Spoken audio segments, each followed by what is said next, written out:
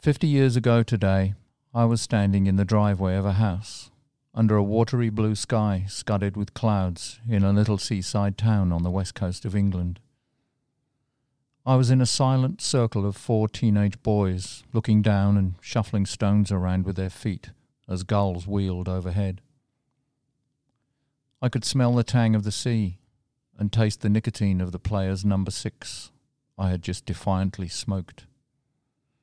All these details are etched in my mind like indelible tie-dye ink on a diaphanous cotton shirt, because it was the day that Hendrix died.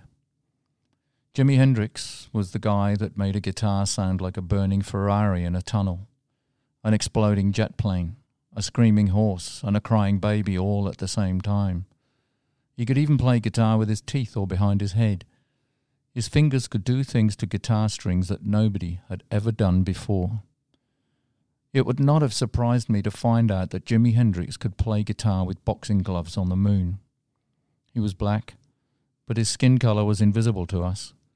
At 15, I had never met a coloured person. There were no coloured people in my seaside town. The only coloured person I knew was on my bedroom wall, and he had vermilion hair, a golden face, and a disintegrating lavender-pink guitar. My father eventually tore the exploding Hendrix poster off my bedroom wall in a fit of rage because I refused to cut my hair and play piano. But it was more than that. Hendrix was everything that was wrong with the world. He was a bloody show-off. He made noise that could not by any stretch of the sensible imagination be called music. He undoubtedly took drugs, and on top of that he was black.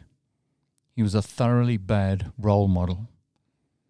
My respect for Hendrix became boundless after my father's tantrum. Today, it's difficult to imagine the effect that a wild man with a guitar could have on the middle-class imagination. Up until Hendrix, pop stars sang hummable tunes, danced in formation, and plucked away nicely like medieval balladeers.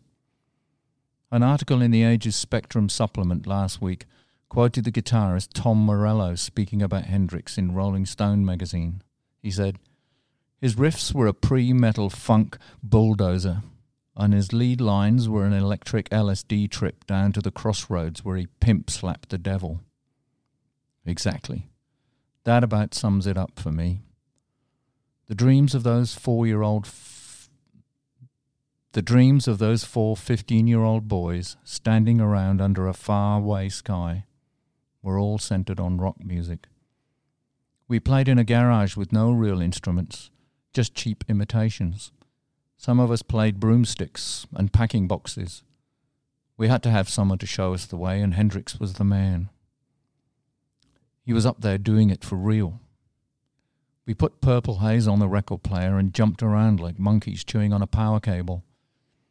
Now the exploding golden demigod was gone.